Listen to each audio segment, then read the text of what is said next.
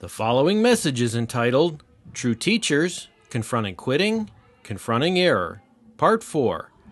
This message was given during the morning service on February 12, 2023, at the Eastside Bible Church in Chicago, Illinois, by Pastor John Stevens. Sermon title for today in your note sheet is True Teachers, Confronting Quitting, Confronting Error. There are many times pastors just teach topically, like I'm doing right now in Sunday school for Randy's class while he's recovering this month. It's a topical series, and a lot of times when topical series are taught, we can miss topics that can only manifest themselves if you go verse by verse. And going verse by verse through 1 Timothy brings us to verse 3, and the first topic in verse 3 of 1 Timothy 1 is Paul confronting Timothy not to quit the pastorate. I don't think anybody would choose that as a topical series. It confronts us because of the text following it. This is a series on 1 Timothy. As the top of your note sheet says, the overall title I've given to this epistle is The Kind of Church God Wants. I could say that of 2 Timothy. It would be The Kind of Church God Wants, Part 2. I could say that of Titus, the type of church or the kind of church God wants, Part 3. But we're just in 1 Timothy chapter 1. In your note sheet, you can see that we're looking at priority number 1. God wants true teachers and pure doctrines in our church, verses 1 to 20. And we already finished the first aspect of this first 20 verses, which is the whole chapter. In your note sheet, the church was founded by Christ and the apostles. And then in verse 2, we did an extensive focus on the power behind Christians in the local church, grace, mercy, and peace. Now we come to this issue of confronting error, as the sermon title says, which pops up in verse 3. Quitting is all around us. I mean, we see it at more and more employers, they just quit. Sue and Rebecca have told us, and Sue especially, how many people quit at your office. Just boom, they're gone. And we find that in churches. People quit. We find that in families. People quit on families. Another terrible argument was occurring on Avenue F Friday night from 12:30 to 1:30. They were obviously this couple from across the street, Myrta and Angel. No, just kidding. It wasn't them. I couldn't resist that one. I was hoping she'd be here. But the couple across from the street to the right of the Diaz's was astounding. First I hear horn honk, and then I hear blood-curdling screaming, and it was really scary. It was a woman who had a male voice, and she was screaming. It sounded demonic. To make a long story short, I actually stood there. I wanted to pull up a lawn chair to watch, but I stood there looking through my window with all the lights off for 1 solid hour. The door was open to the SUV, and then the guy comes in. I see arms flailing, and they are so screaming so loud with their doors closed and the vehicle running that with my 2 doors closed, I could hear everything they're saying. I really had my phone ready to wait for the white flash. That's how violent it was. Relationships are quit on. Everybody's a quitter these days, it would seem. We understand that. Paganism. Evil. But that's not the topic of verse 3. Astoundingly, and what we would say technically is counterintuitive, against common sense, is that what Paul is confronting on quitting is among godly leaders and Christians. That's a topic we've never heard of before. We would assume, they're all pagans at work. They quit at the drop of a hat. I have a hangnail, quitting my job. Fighting out in front, quitting a relationship, whatever they did. I don't know what it was, but it was bad. We can understand that among the evil. That's not our topic. This is a head scratcher. Paul has to beg Timothy not to quit? What's going on here? What's the problem? Well, look at verse 3. As I urge you upon my departure from Macedonia, remain on at Ephesus. That is, don't quit, in case you missed it. So that you may instruct certain men not to teach strange doctrines, nor to pay attention to myths and endless genealogies, which give rise to mere speculation rather than furthering the administration of God, which is by faith. Verse 5, 1 Timothy 1:5. But the goal of our instruction is love from a pure heart, and a good conscience and a sincere faith. For some men, straying from these things, turned aside to fruitless discussion. Notice their teaching is fruitless. Wanting to be teachers of the law, even though they do not understand either what they are saying or the matters about which they make confident assertions. The sermon title is for a reason. Confronting quitting, verse 3, first half. Confronting error, second half of verse 3, all the way to verse 7. Instructing, confronting. And of course, as we'll see later on and in other passages when we get to verses 4 to 7, seeking to separate from such individuals. Paul has to confront Timothy to not quit. What's the deal with that? We would assume that somebody who wants to quit in a church is carnal. Well, Timothy had his struggles. We looked at the 9 major sins that Timothy is struggling with. But if Paul thought Timothy was carnal or disqualified, he would have removed him from being the pastor of the Ephesian church. He had horrible battles with sin, but he still was there, and Paul was still trying to help him.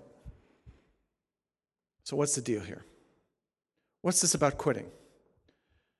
I would put to you, if you're walking with the Lord, and you are walking in fruit of the Spirit, serving with your gifts, wanting God's will, I will say with absolute confidence and assurance based on the Word of God and my own experience, you've been tempted many times to quit.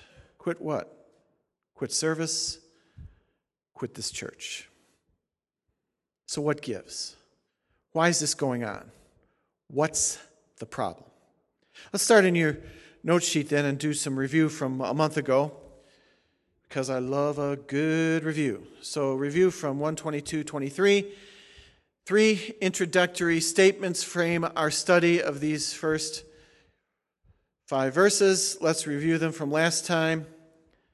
Then in the text we start today to expand on all 3 statements. These are the outlines, points. These introductory statements would be our outline of down below under Roman numeral 2. We'll expand these 3 introductory statements. I spent extensive time on them last month. I'm going to just repeat them with some additional comments that I did not make last month. Introductory statement number 1. Before false teaching can be defeated and truth promoted, quitting must be confronted among true teachers and Christians. Now let me ask you a question. Where's that in verse 3? Well, look at verse 3. If he doesn't remain, how does he stop the false teachers? He can't. You see that in verse 3? I need you to remain to stop these people from teaching. You can see the problem here. If good teachers quit, false teaching proliferates. That's what you have going on in the church today, especially in the last days. So what Paul is requiring, and you can write it on one of the 2 blank lines under introductory statement number 1, he's begging true teachers to persevere. Church can't remain holy and true to God's word if we don't persevere. Somebody's got to get the rats out of the house. Heretics don't kick out heretics. If we don't stand our ground, who's going to do it? This is why this is first off in this epistle. The kind of church God wants is pure doctrine. How can you have pure doctrine if all the teachers run when the bad guy rides into the western town? Anybody ever watch High Noon, the classic western from the 1940s? Where the one man's willing to stand and the rest of the town wouldn't support him. He stood his ground against the bad guys coming into town. This is high noon in the church today, but it was even back then. It's always during the church age. The good die young. The good quit, so to speak. They die on the vine. Especially teaching leaders, elders, pastors, they're tempted to quit. Look at 2 Corinthians 4. This is something that Paul knows by experience. 2 Corinthians 4, introductory statement number 1. Therefore, since we have this ministry, 2 Corinthians 4:1, as we receive mercy, we do not lose heart. To be untied from the pier, to float away, to be loosened, lose heart, to be loosened away from obligations, to drift away.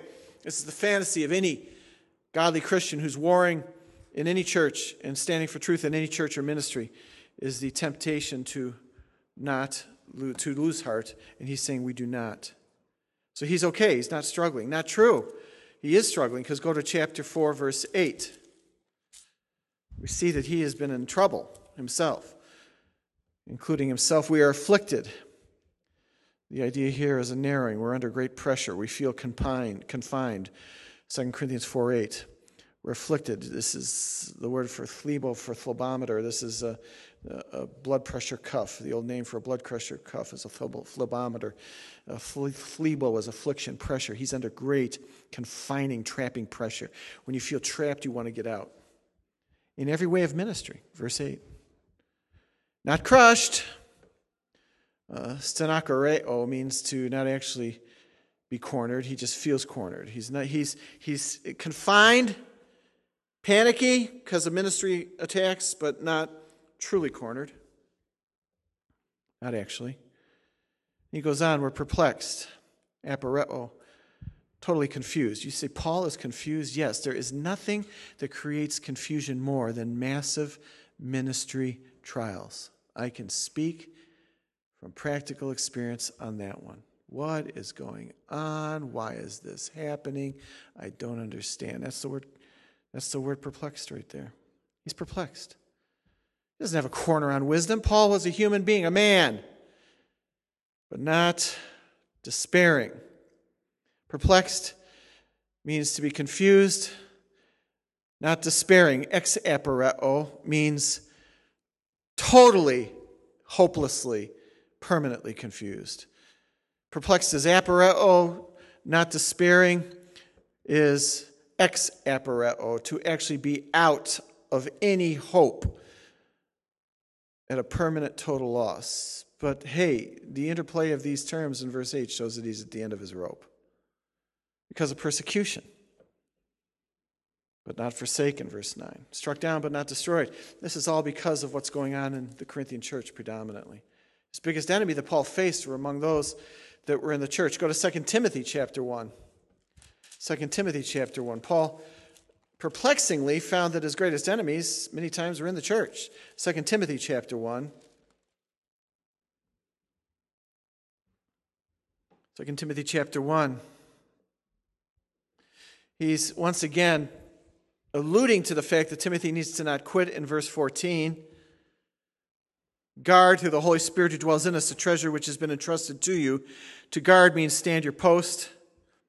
To military guard, you protect and stand firm. You don't leave. A guard does not quit. That's kind of a more subtle allusion rather than remain on in 1 Timothy chapter 1. Here in 2 Timothy chapter 1, verse 14, it's guard. He also ordered him in verse 13 to retain, hold on to the standard of sound words. So again, Timothy's still messed up. He wants to quit teaching, verse 13. He wants to run, verse 14. So Paul says in verse 13, retain the standard of sound words.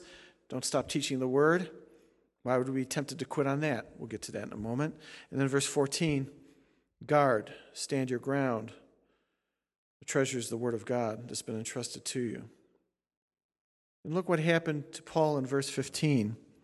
You're aware of the fact that all who are in Asia turned away from me, among whom were Phygelus and Hermogenes. All the Asian leaders, his disciples, fellow Christians, especially these two. And he says, you're aware of the fact. You know what happens when 3 people run out of a building? The others want to run too. So what Paul is saying is, I understand that you know there's a run away from me, Timothy. You're aware of this, that people are deserting me, deserting support of me, including these 2 that I mentioned by name.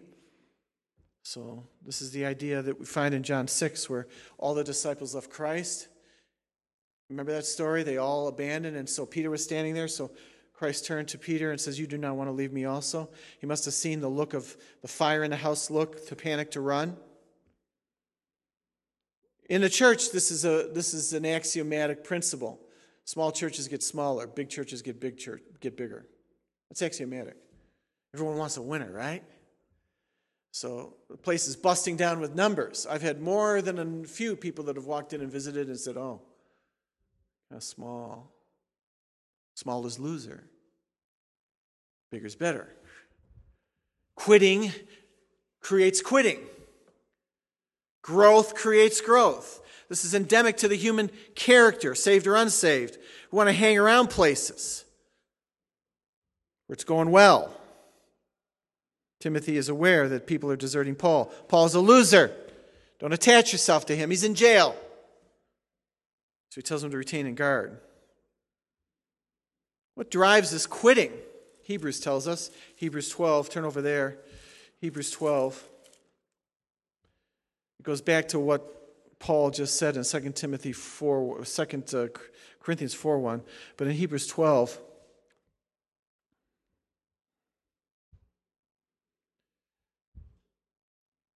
he tells believers we need to run with endurance the race that is set before us in verse 1. Running with endurance means you don't quit. Endurance means when you feel like quitting, you don't do it. There's no such thing as endurance unless we feel like quitting. The race is not about your job. It's not about quitting on the car you're driving. It's not about quitting on friends. This is the race that is set before us as the Christian life. Even godly Christians can feel like quitting on the Christian life. I know, because I've had it. I'm sure you have as well. Times you can't be bothered to pray personally in your life. And prayer is extremely difficult to endure. We can see that obviously by the few in our prayer meeting as well. Enduring in prayer is a very difficult thing. But the entire Christian race, witnessing, bearing fruit, praying, reading and studying the Word, serving with our gifts, fellowshipping at church, we have to endure. The Word implies, obviously, as I've just said, the concept of giving up. Don't give up. Look at verse 3. For consider him who has endured. So there it is. Endurance is in every verse here. Endurance is the topic of verses 1 to 3. Endurance in verse 1, endurance in verse 2, endurance in verse 3. For consider him who endured such hostility by sinners against himself, Christ, so that you will not grow weary. And here it is. Again, lose heart. These words are contrasting. They are antonyms in verse 3. Endurance, losing heart. Again, to lose heart, to lose in your mind. What does it mean to lose mind? It is to untie your mind. As I mentioned in 2 Corinthians 4:1, to spill over, to dissolve. Contents to disappear. It is spiritually growing weary. Many times we can say, I'm tired of serving. I'm tired of ministry, not growing weary. When you grow weary and you lose heart, you can't endure. We quit. This is a great, great temptation. So going back to 1 Timothy chapter 1, none of these passages is referring to godless individuals. And we can see the context, as I've just mentioned. The reason why Timothy needs to not quit is so that false teaching can be confronted. This is the first issue of what a kind of church God wants. When good men run, wicked false teachers proliferate. And the problem is going to be even greater in the last days, as I've read to you many times. We won't go there, 2 Timothy 4, where Paul warned Timothy as well. In the last days, the church will accumulate for themselves teachers in accordance with their own desires, accumulate to pile up. And the reason the false teachers pile up is because the good teachers have left. The false teachers come in and fill the void. So there's going to be this overwhelming, even more so in the last days of the church, godly believers who want to quit and get kicked out. Overwhelming discouragement. Overwhelming discouragement. What's the problem? What is it that godly Christians want to quit over? It's very simple. The condition of the last days church. Churches, ministries, schools filled with apostasy and heresy. Massive discouragement. People not listening to the Word of God. Not being transformed. Countless professions of faith that end up shown to be false. Now someone could say, but Pastor, isn't it apostates who do the quitting? No, that's actually not the case. We would assume that the apostates are the ones that quit. No, Satan sends apostates into the church to destroy churches. They don't quit. Some get found out. We've had some apostates that have been found out or outed in our church. They've left just to go to other churches to wreak havoc.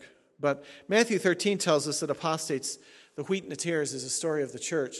And the wheat is true believers, and the tares are the apostates, as that parable is interpreted by Christ in that parable.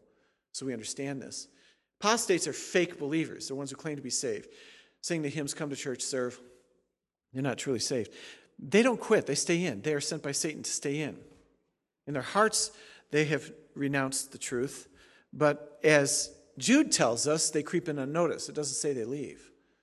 They're always creeping in. The direction of apostasy is into the church sent by Satan. The direction of godly quitting is to leave the church. That is a double blow to the safety and welfare of the body of Christ. You put those two together, it's over. Creeping in apostates, exiting true teachers. That is a complete turnover of the professed body of Christ into the camp of Satan. He takes over everything.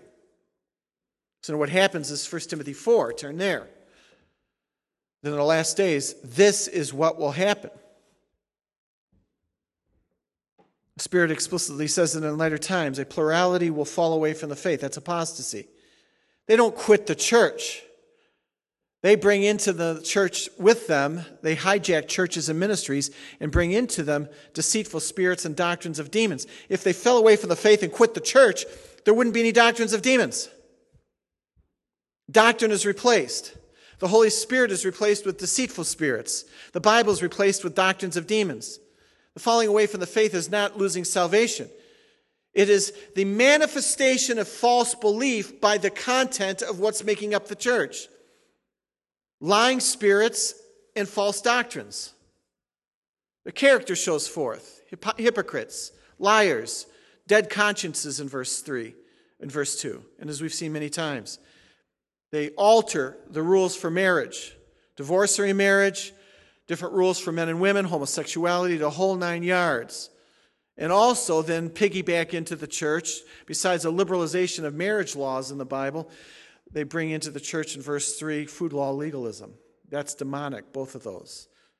The forbidding or abrogation of true laws for marriage and the abstaining from foods because that's holy to abstain from certain foods. This is the destruction of the church. So now I think we can understand why in 1 Timothy chapter 1, you can't have the church God wants as you go back there until we get the godly remnant to stay put. That's obviously the key, right? There you are, Murda. Have you been there all the time? So I looked right over you. When I was joking about you, I was looking right over you, right? Did you hear me joke about you? She was right there. So many people here. How am I supposed to see her? How come you tricked me? How come you're not in your back seat back there? Wow. She's willing to take pain in the body. Well, so people are thinking, boy, how could he miss her like that when he was talking about her? I'm sorry. Just right over the top. Right over the top. All right, so now I think you can see why this is so urgent. I urge you, verse 3, 1 Timothy 1:3. Upon my departure from Macedonia, remain, don't quit, remain, don't quit. This is a problem. You can't confront error if the good die young on ministry and quit. Introductory statement number 2. For truth to prevail, false teaching must be exposed. This is a domino effect. You drop the good teachers, get them out, they quit, then you can't be the exposure of error. For truth to prevail, false teaching has to be exposed and removed from every single Bible-believing church, mission, Bible school, and media organization.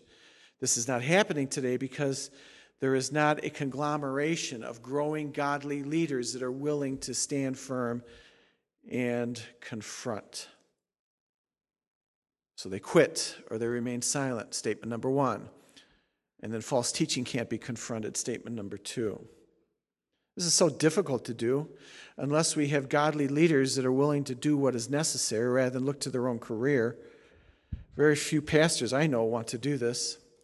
They'd rather just ignore false teaching. I know an IFCA church where the pastor I confronted, I said, you know this person in your church who's claiming to be a Christian is a homosexual.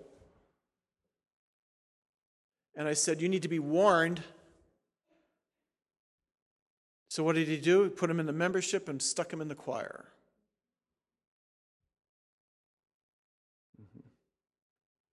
Very few want to do this. After all, it's a new person attending. And that's what we're after, right? Got to get new people. False teaching is ignored. Immoral behavior is ignored. Even though the Bible commands, instruct these men to stop it in verse 3. Why not kick them out right in verse 3? You don't do that first. Whenever you get false teaching in a ministry or church, you confront the person and tell them to stop it. First thing you do. If we had somebody in Sunday school, picked on Murdoch, pick on Ryan. Let's say he's down in a Sunday school class teaching. And he teaches, there is no Trinity. So it filters up to us eventually. Go down and talk to Ryan. Did you teach that? What's going on? Do you really believe there's no Trinity? Oh, no, I made a mistake. I didn't say it right. Okay, fine. But what if we just said, oh, what? Ryan was teaching there's no Trinity? I go downstairs with the other elders. Out you go! Separation. No, you confront first, right? Because a real heretic won't be able to stop teaching. We've had this in the past.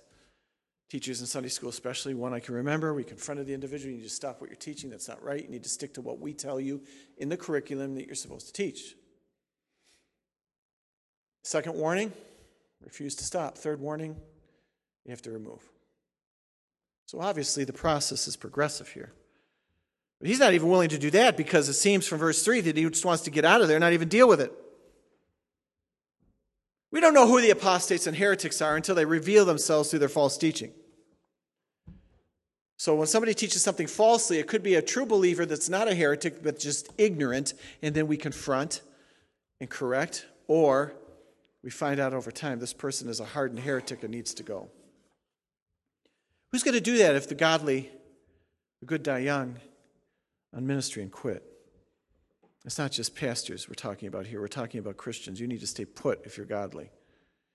Do you have the courage to do that? Do you have the spiritual fortitude to say no matter what problems pop up in any church or ministry, if it is a Bible-believing and not a heretical ministry, do I have the courage to stay and not quit? Temptation is great, isn't it? Yes, it is. Statement number 3. Once leaders commit to enduring suffering for truth and proactively attack false teaching in their ministry contexts, then and only then can biblically accurate teaching be promoted. And in the church, in the day and age of the church today, the price paid to do this is great. Loss of jobs, loss of reputation, ministries, slander. As I said in Sunday school, my life of ministry has been one of, even outside this church, I've been attacked by both liberal evangelicals as being a radicalized, legalistic fundamentalist, and been attacked by fundamentalists as being a liberal, heretical fundamentalist. So the fundamentalists have attacked me as being liberal, and the evangelicals have attacked me as being a legalistic, too conservative type of guy. You're going to suffer greatly. If the goal is career track, if the goal is to maintain income and reputation, then we'll never remain. And we will always be attacked.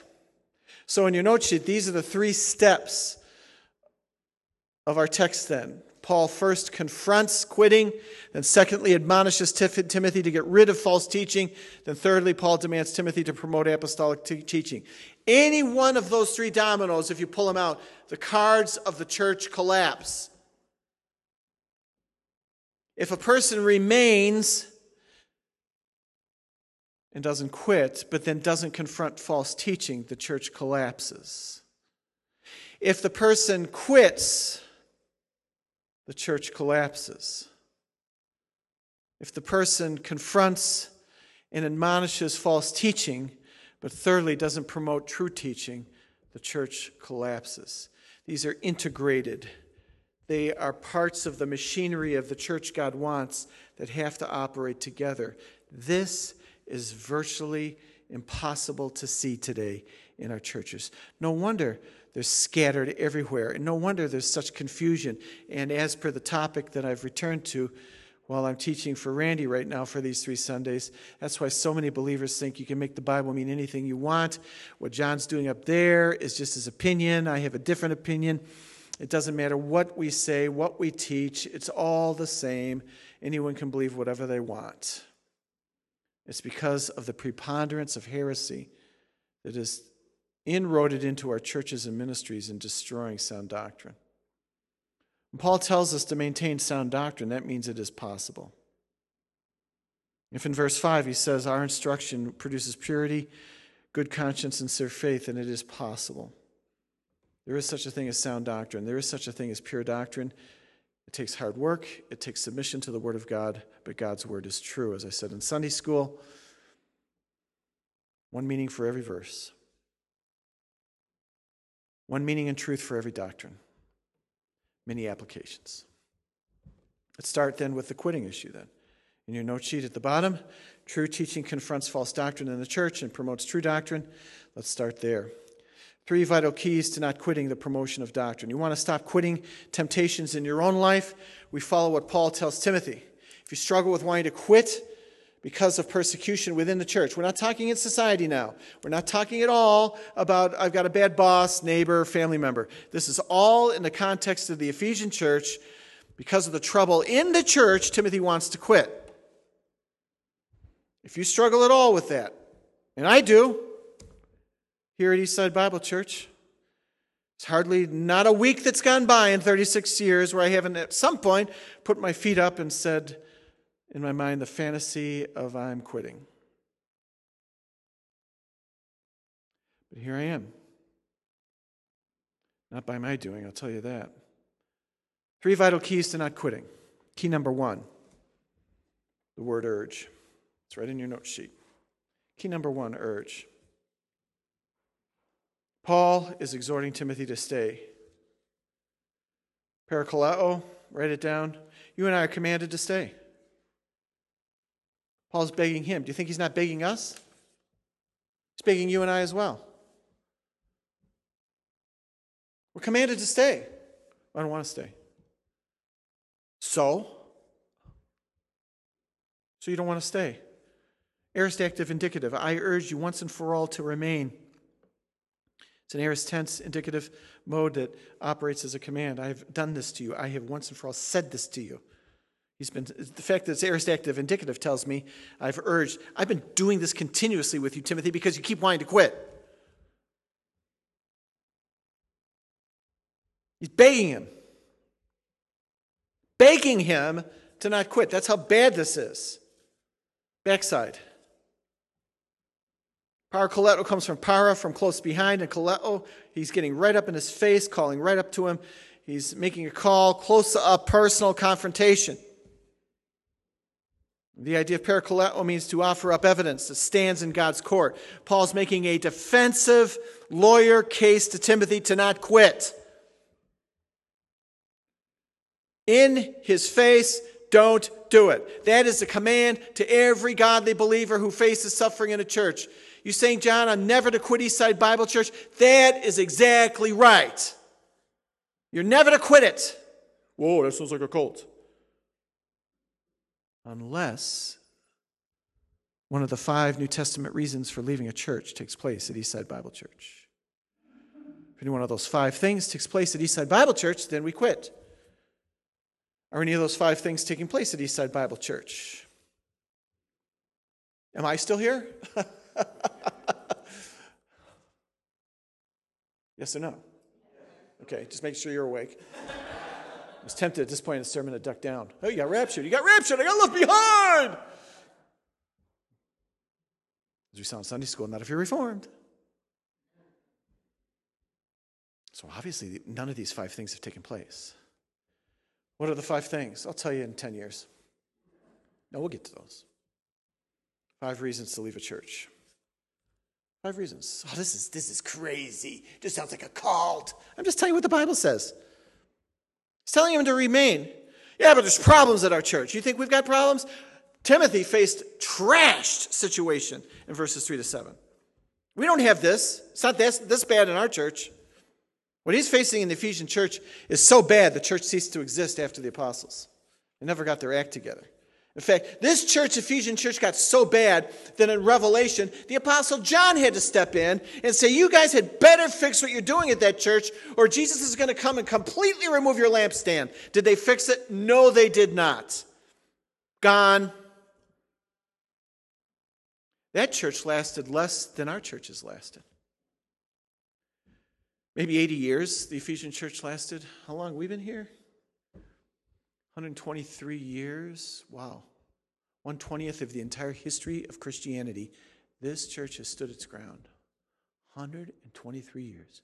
Yeah, well, we've got problems. Yeah, we do. Because we're sinners. But those 5 things aren't taking place, or I'm out of here. Fast as I can shake a stick. Reservation. Out of this church. Letter of quitting to the elders. And inviting them to exit premises with me. We got trouble. We've outlasted the Ephesian church by 50 years. How do you like them apples? Still think you should quit? Where are you going to go in a 10-mile radius around this church and find anything close to the doctrinal integrity of this church? Where are you going to go in another 30 to 40 miles around it? I've looked. Yet we're tempted to leave. We don't like how people are. Well, join the club.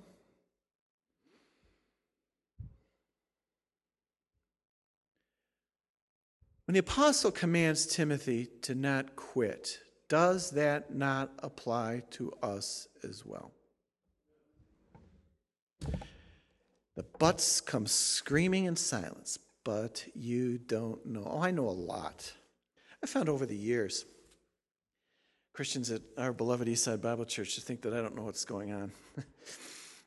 I got news for you. I know a lot more than you think I do of what's going on in our church. A lot more. Well, why aren't you doing something about it, John? I am. Where's the power of change in this church? Prayer. Secondly, that's right, preaching the word. Mark 8, look over there. Mark chapter 8. Do you see then how listening to an apostolic command means you have no option here? So if you don't have a biblical reason to quit this church, you're in defiance of apostolic authority. Do you understand that? That's not me, right? You're not going to shoot the messenger now? Are we clear on that? Quit this church. For other than the 5 biblical reasons, you're in violation of apostolic authority. Paul told Timothy not to quit. Why would he tell us that we can? Does that make any sense? Matthew chapter 8. I think I said Mark. Please forgive me. Matthew chapter 8. Sorry. If he makes any more mistakes in his sermons, I'm quitting. I count them up every Sunday. 3 last week, 4 last Sunday night. That's one of the 5, actually, yeah. I actually had a former elder in this church scream at me. I was in my kitchen of the parsonage. He screamed at me.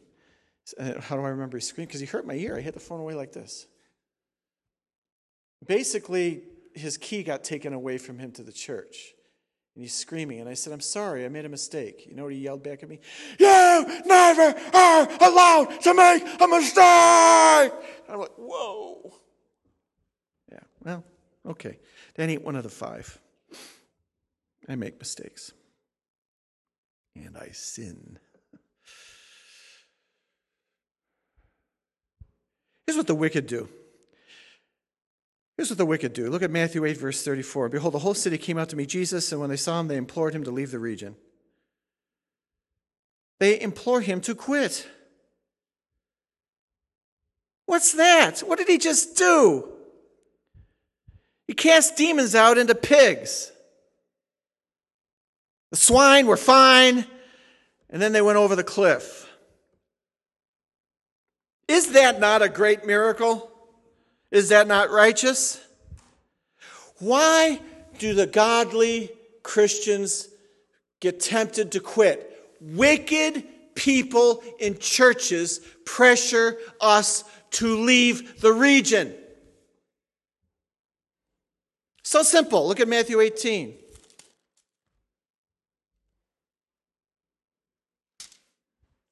Matthew 18.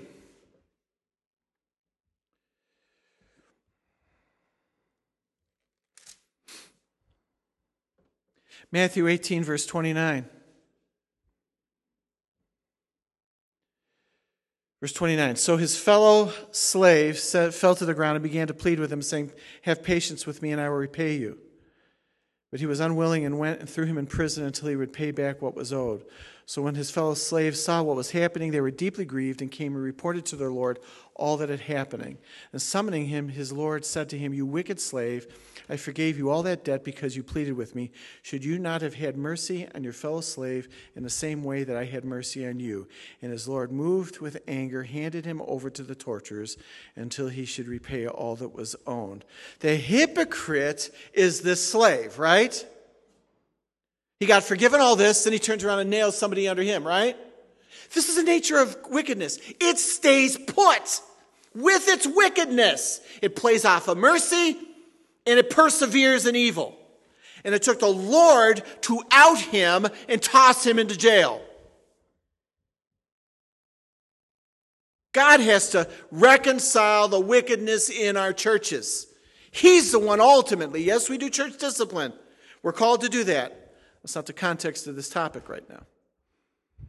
When there's galling outward rebellion, then you're in the process of doing church discipline. This is the nature of evil. It perseveres. Godly want to quit. Mark chapter 1. Paul tells us not to quit. We don't quit. Simple as that. When did it become an option? Mark chapter 1. By the way, these verses all use the idea of coming alongside and giving an urgent parakaleo. Okay? An urgent appeal. Remember that back in 1 Timothy 1? I urge you not to. All these verses use that same concept, the same root, parakaleo. Showing you the force of this. Verse 39, Mark 1:39, he went into the synagogue throughout all Galilee, preaching in Galilee and casting out demons. What a miraculous Jesus. He's going through just laying waste. This is conquering miracle work, preaching, casting out, preaching, casting out. He's laying waste to demonic forces. The power is astounding. And the leper came to Jesus, beseeching him and falling on his knees before him, saying, if you're willing, you can make me clean. This is why we stay in ministry. This is why Christ didn't cut and run. If you're willing, you can make me clean. Moved with compassion, he stretched out his hand and touched him.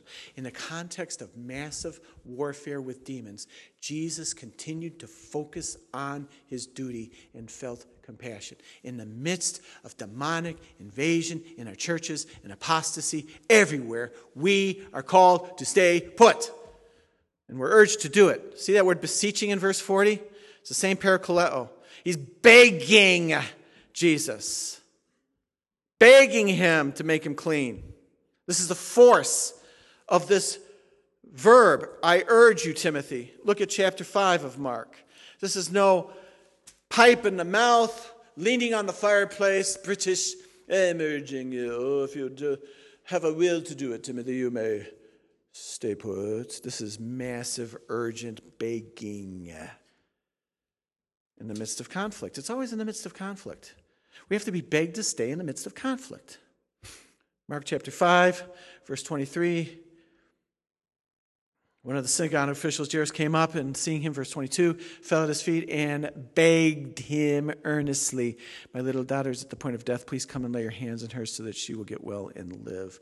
It is the urgency, the parakaleo, the impassioned, I've got nothing I can do but beg you to heal her in a context of massive demonic possession. You've got the begging for righteousness and Christ enduring and staying put until his ministry was done on earth.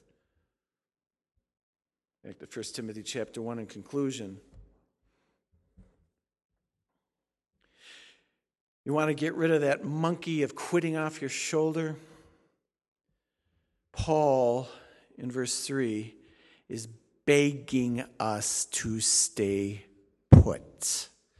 And if you want to in the face of Paul, ever want to quit and go through with it without a biblical justification, you face God one day for being in defiance. And I face God for being in defiance of an apostolic command to not quit. There's no hope for a church or ministry when the godly quit and run.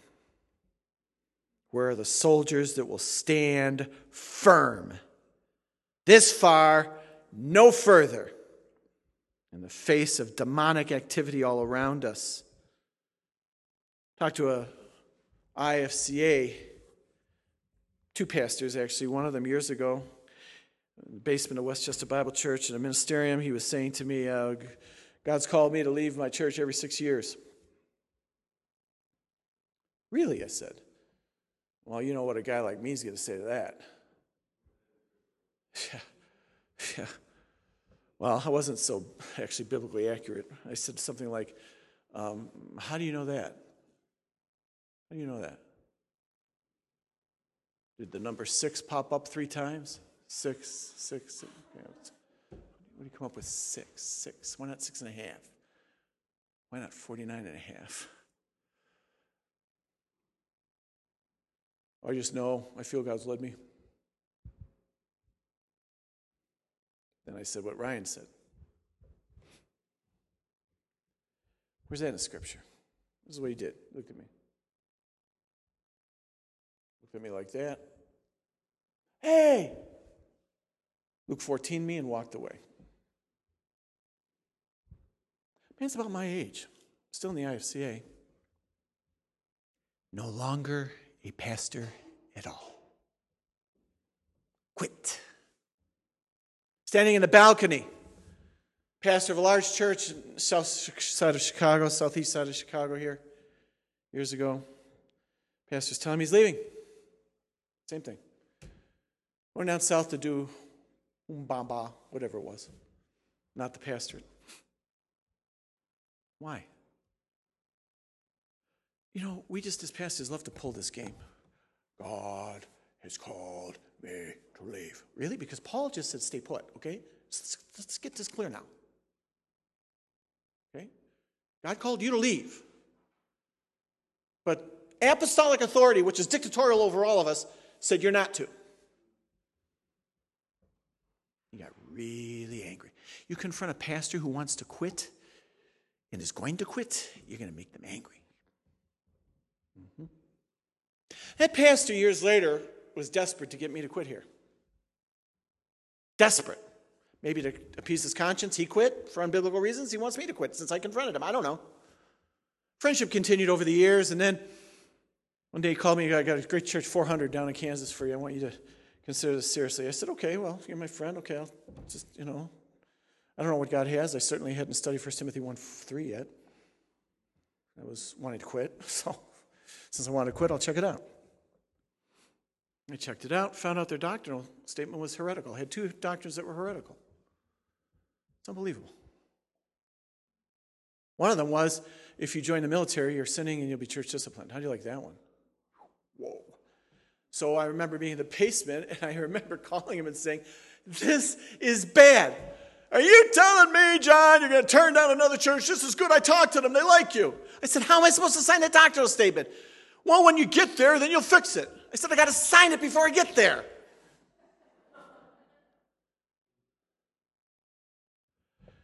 Not this fast, but basically the result of that conversation was this. Boom, slam down the receiver, and that man never was my friend again. There's a cost to be paid for standing firm.